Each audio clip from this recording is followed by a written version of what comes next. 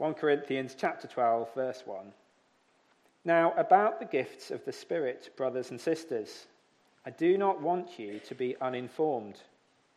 You know that when you were pagans, somehow or other you were influenced and led astray to dumb idols.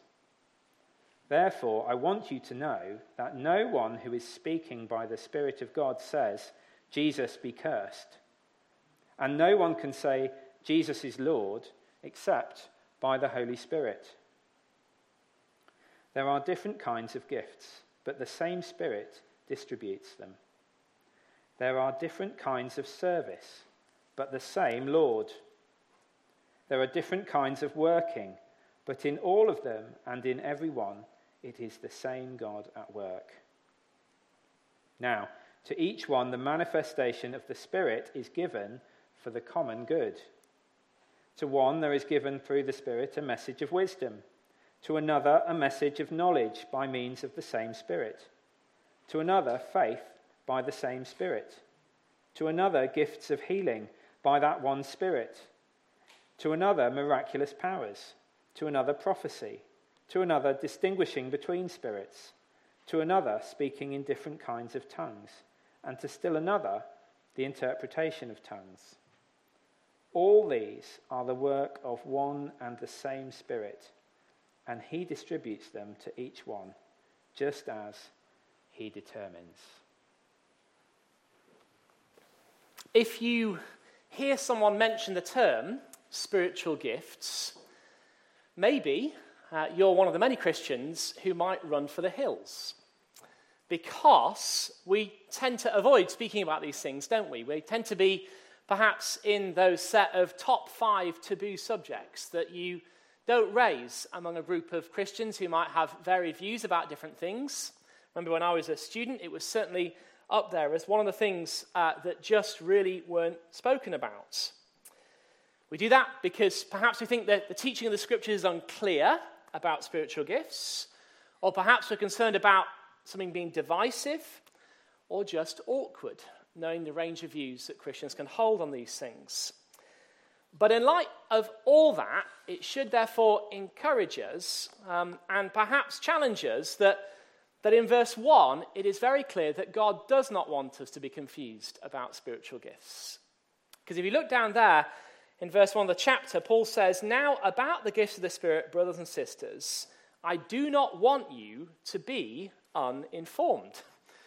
So God does not want us to avoid this subject, and so know little about it, which is often the outcome. He wants us to be equipped to understand the teaching that he has for us on the gifts of the Spirit. Now, being honest, there can be problems in talking about this subject because of the range of views.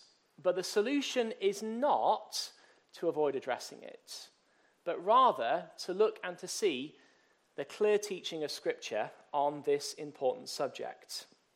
And we're stepping into this section in 1 Corinthians where there is a lot of clear teaching about the gifts of the Spirit. In chapters 12 to 14, Paul is in a wider section addressing aspects of gathered worship.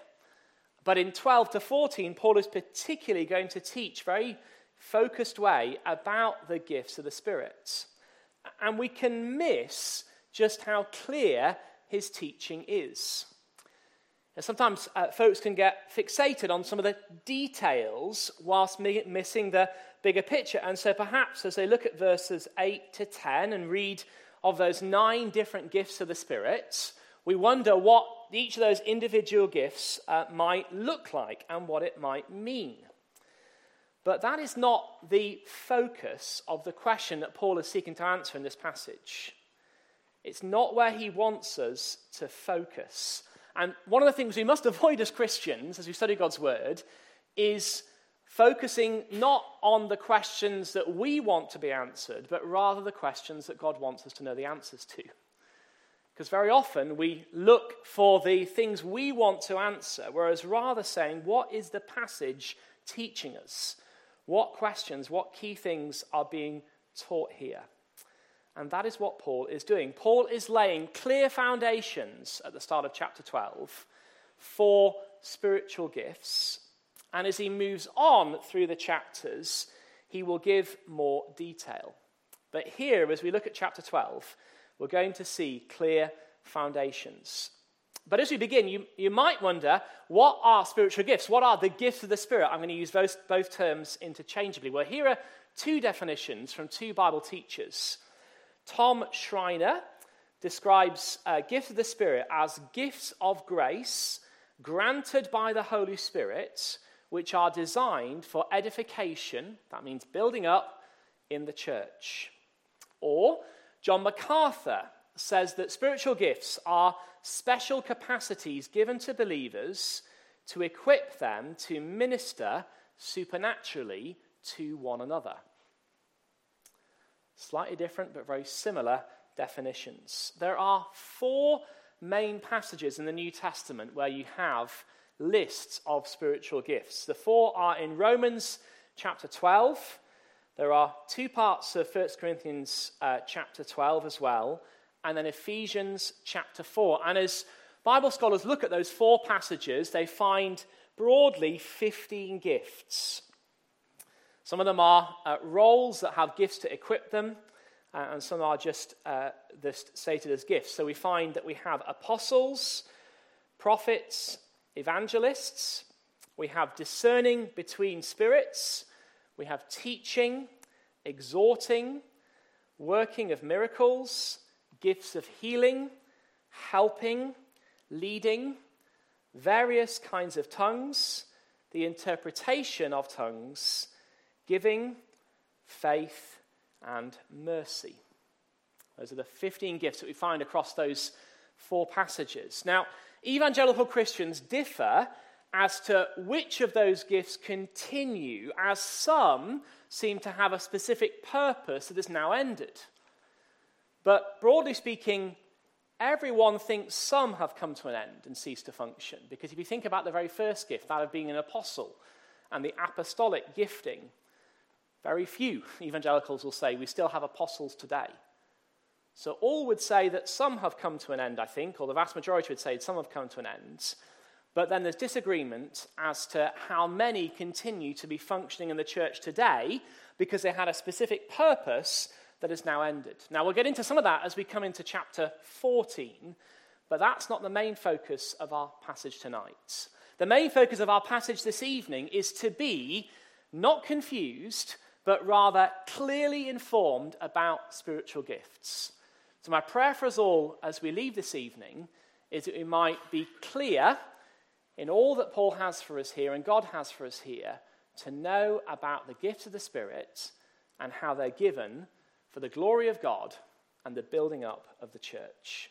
We've got 5 things we're going to highlight from this passage as we seek to be clear about spiritual gifts. And the first is this, that God gives spiritual gifts.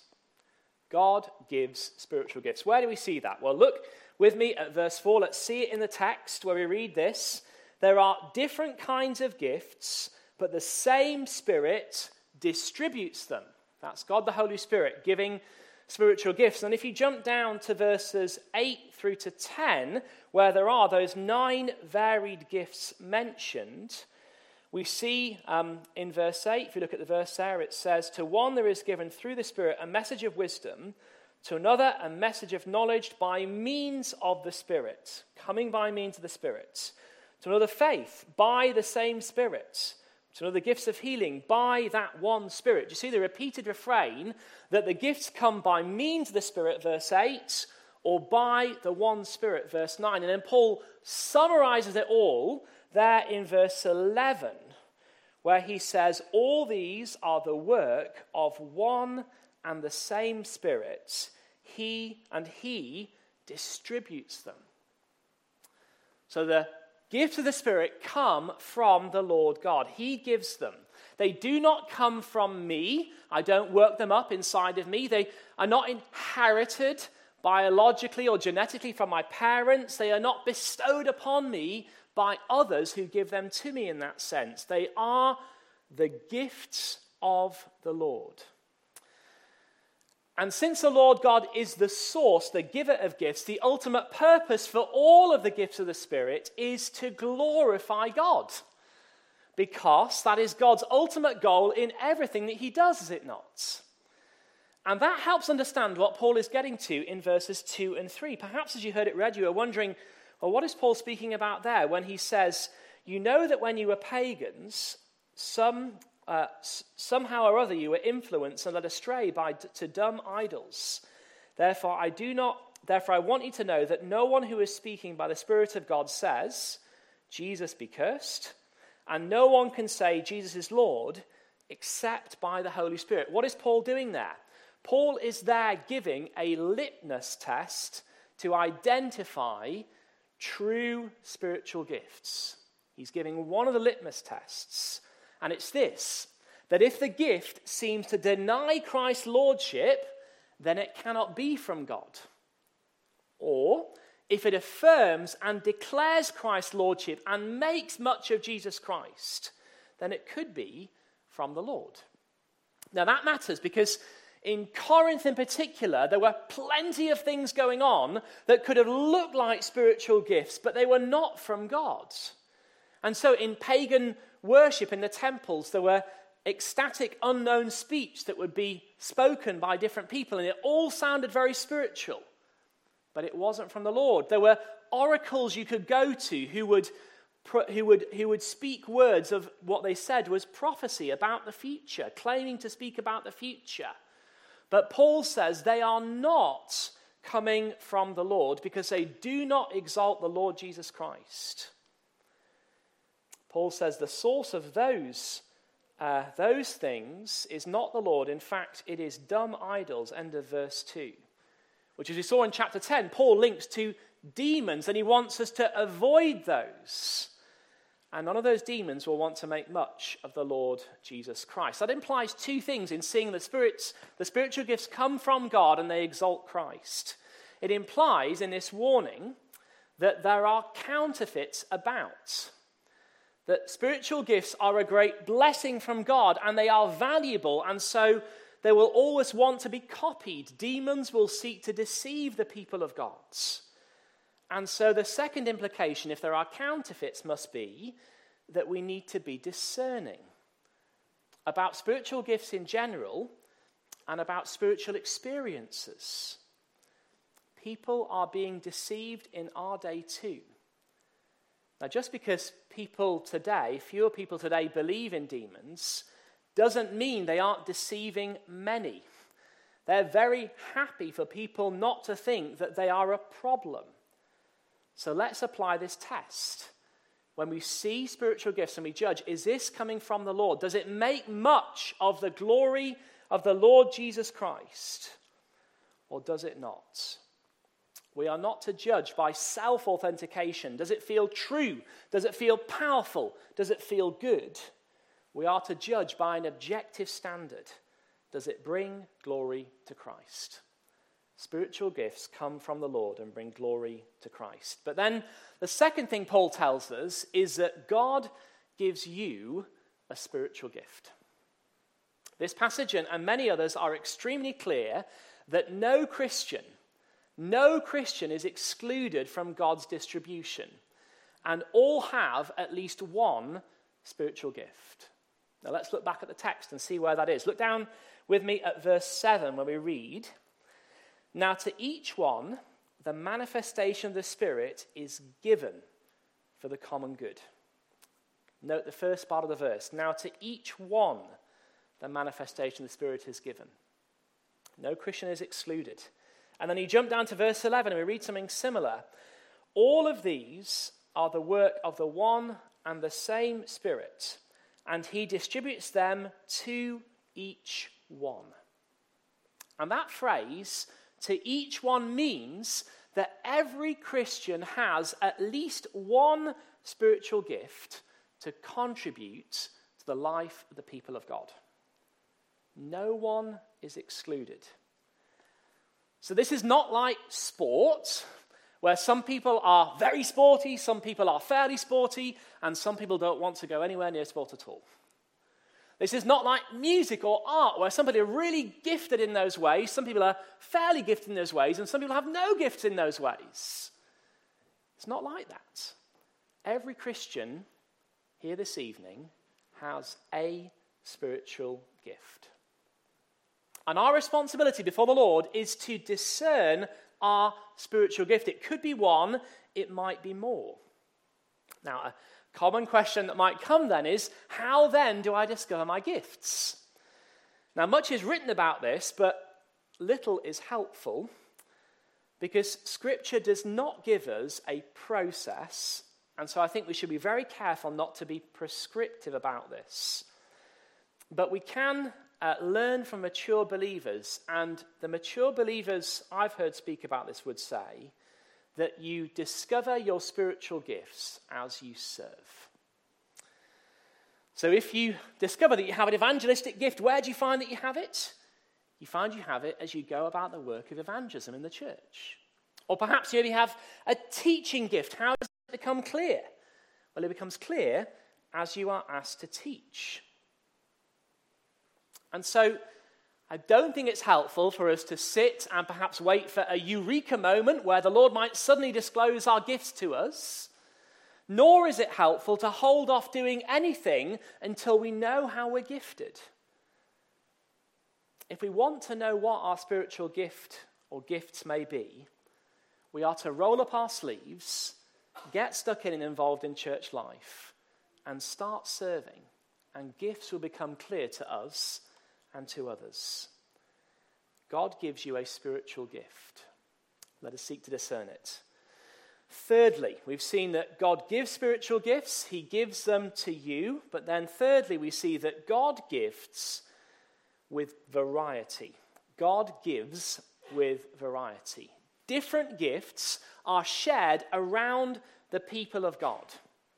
Now, where do we see that? Well, we see that in a number of ways in the passage. If you look down again at that list in verses 8 to 10, in this deliberately varied list of 9 gifts, we see that individual Christians are given different gifts. They are shared around. Look at verse 7. Verse 8 to 10, where you have this repeated phrase: to one there is given this gift, to another this gift, to another this gift, to another this gift. You see the point that Paul is making? He is saying gifts are not clumped together and only given to one or a few. They are shared in a varied way among the people of God. Paul does that 7 times in those verses, to one and another. But not only that, are they shared among the people of God, the gifts themselves are different. They're not all the same. Verses 4 to 7 are abundantly clear about this. Look there at verse 4. There are different kinds of gifts, but the same Spirit distributes them. There's a lovely sense of the triune God doing this if you look at verses 4, 5, and 6, because you have the Spirit distributing. You have the same Lord opening avenues of service, and you have the same God giving fruit and working in us and through us. And there's a lovely reminder here that there are 3 ways in which God loves to work in varied ways. He loves to work in varied ways in giving varied gifts to his people. He loves to work in varied ways by giving different opportunities to serve with our gifts. And he loves to work in varied ways by giving different outcomes as we serve.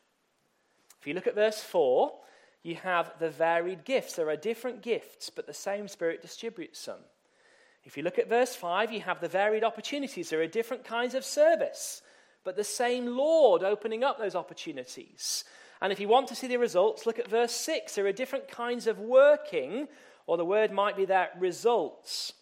But in all of them, and in every one, it is the same God at work. So you have the gifts and the opportunities and the outcomes all varied among the people of God. Now, what does that mean? Well, it means, very simply, that we should not expect to have the same gifts as others, because God's distribution is varied. We should not imagine that we must serve in the same ways as others, because there are different kinds of service, ways, opportunities of working. And then also, we should not expect that the results will be the same, because there are different kinds of workings, different kinds of outcomes, different kinds of results. Paul is driving home here that the God of heaven, the triune God, delights in variety and difference. You know, in creation, he creates with great variety. I found out this week that there are no less than 17,500 different species of butterfly.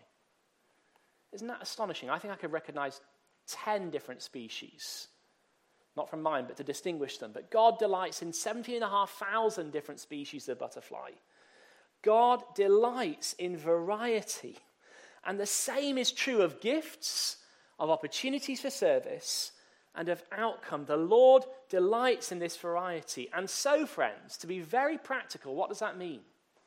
It means that we should not compare ourselves to others in our gifts, in our opportunities, and in the results that comes from that. We can't and we shouldn't do that. Instead, our priority should be to learn to flourish using our spiritual gifts with the opportunities that God gives us, leaving the results to him. Now, can I put it to you that if you live that way in your service of the Lord, that will lead to great contentment? Because what does it mean? It means I do not need to be the same or like someone else, because God's made me different. And he's delighted to do that. I remember the first time I heard that, that was so freeing, and it was so refreshing to be reminded of that principle this week. And we need to hear that, because so much else in our world is about competition and comparison. Think about it: education, sports, the workplace, parenting, among our neighbors. But in terms of spiritual gifts, we are not to compete, because God's given different gifts with different opportunities and different outcomes. And we are not to compare. And rather than giving our energies to a frustrated discontentment that can come from competing and comparing, we are to give them to useful service. Tom Schreiner puts it like this: seek to bloom where you are planted, with the gifts God has given you, in the settings in which he has called you to serve, looking to him to give the increase and the outcome. God gifts with variety. But then fourthly, God gives as he chooses. God gives as he chooses. Building on this idea of variety, the allocation of spiritual gifts among the people of God is God's choice and not ours. Where do we see that? Look down with me at verse 11. That is abundantly clear, where Paul says, all these are the work of the one and the same Spirit, and he distributes them to each one, last four words, just as he determines. Just as he determines. So what does that mean? Well, it means that God, as it comes to spiritual gifts, does not follow democratic principles in his distribution.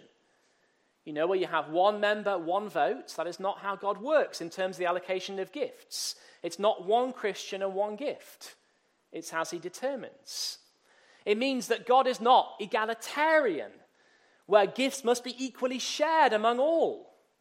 He gives gifts as he determines. And if we look at church history, you will see again and again that God delights to do that. I've been reading this week J.C. Ryle's Christian Leaders of the 18th Century, which has really blessed my heart to see all the ways in which God was working. And I was struck and humbled and then rebuked, having thought about what I was going to preach on, when I heard the story of George Whitefield. Because George Whitefield, in his life, preached 18,000 sermons. That's the estimate. Before he died at the age of 54.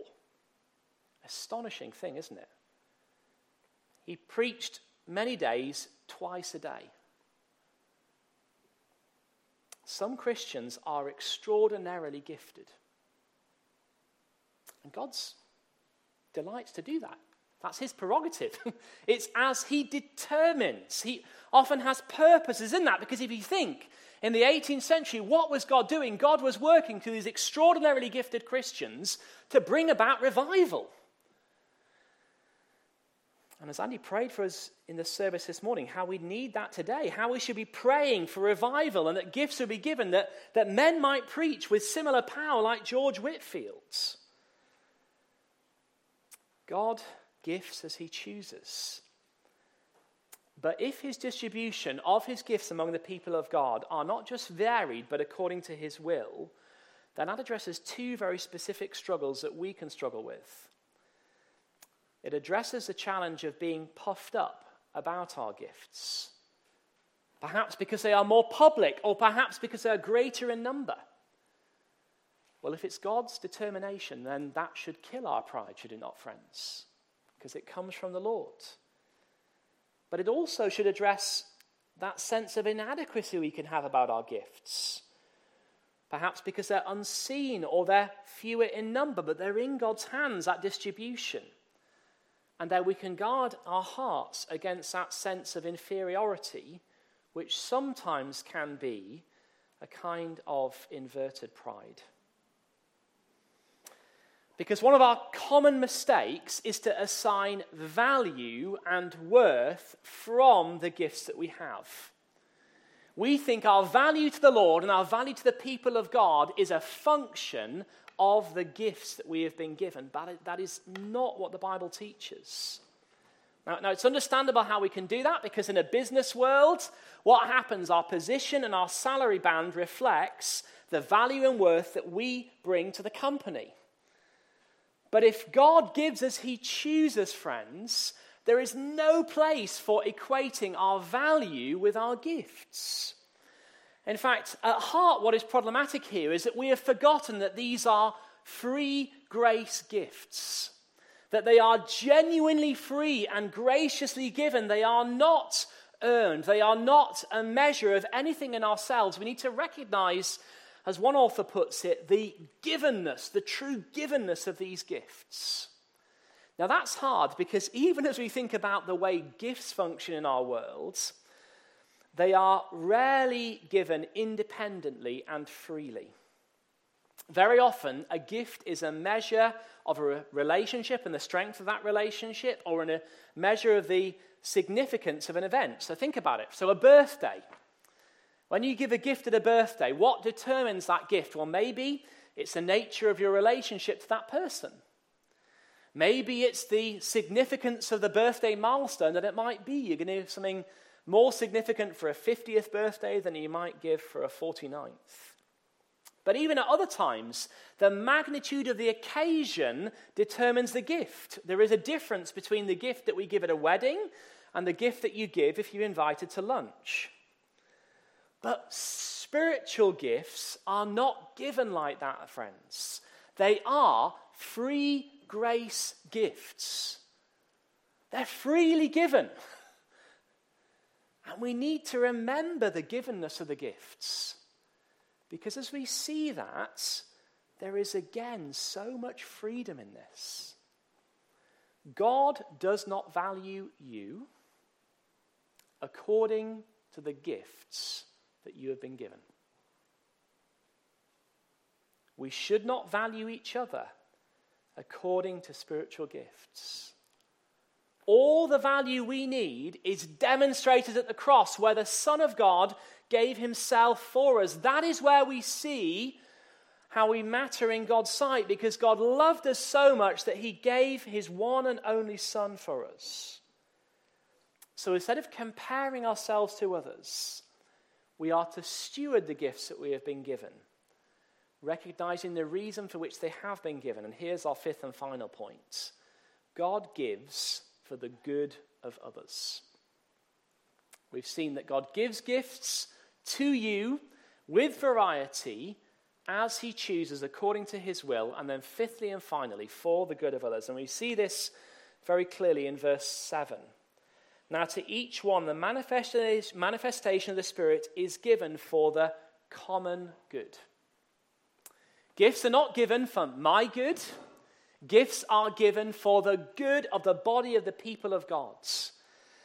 And in Ephesians 4, verses 12 and 13, we learn that this common good is the building up of the church to bring maturity and stability to the people of God. So the purpose of God giving you gifts is to bless, to build up, to bring stability, to bring strength to the church.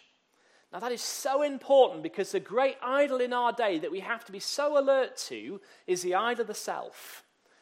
People worship and serve themselves. And so as we come to spiritual gifts, the great temptation is to take that kind of selfishness and apply it to our service. But we must not think selfishly about our gifts. We must never think, I must be able to serve like this. I must be able to serve in order to be fulfilled. I must be able to serve in order to find joy. I must be able to serve in order to be built up spiritually. That is not what the Scripture teaches. We serve to build up the body. We serve that others might be strong in Christ. We serve to bring glory to Christ. We serve to mirror the attitude of John the Baptist, who said what? I must decrease so that he will increase. So instead of being inward and serving for selfish reasons, we are to turn outward and ask, how can we use our gifts for the good of the body? Now the reality is, friends, to be creaturely is to be constrained. We have limited time, we have limited energy. And so we should ask, how can I best serve others within the church body with the gifts that I've been given, so that we might all grow into maturity as we all serve to build each other up. You know, a friend called me this last week to ask me what I was doing in one area of financial planning. We speak quite a lot, we're good friends, but he rarely asks me about finances. We talk about other things. In fact, as I thought about it afterwards, he only asked me about finances about once a year. And I realized the reason he does it is about this time of the year, he uses the opportunity to review his finances so that he might steward them wisely and well. And friends, perhaps as we work through this section in 1 Corinthians 12 to 14, maybe that could be a bit of a review for us about our spiritual gifts. To weigh up, what gifts have I been given? To weigh up, how am I using the gifts that I've been given? And to think how we might use those gifts for the common good, so that the body of Christ might be built up and strong in him. Now, as we continue through the chapter, we're going to see Paul has much more to say about this subject. He will, particularly next time, as we look at the second half of chapter 12, speak to us about the varied gifts within the body, and of how, therefore, we should think about ourselves and others in light of the great variety of spiritual gifts. But that's for next week. This week, what do we want to remember? 5 things. God gives spiritual gifts. He gives a spiritual gift to you. He gives with great variety. He gives according to his will. And he gives that you and I might serve for the good of others.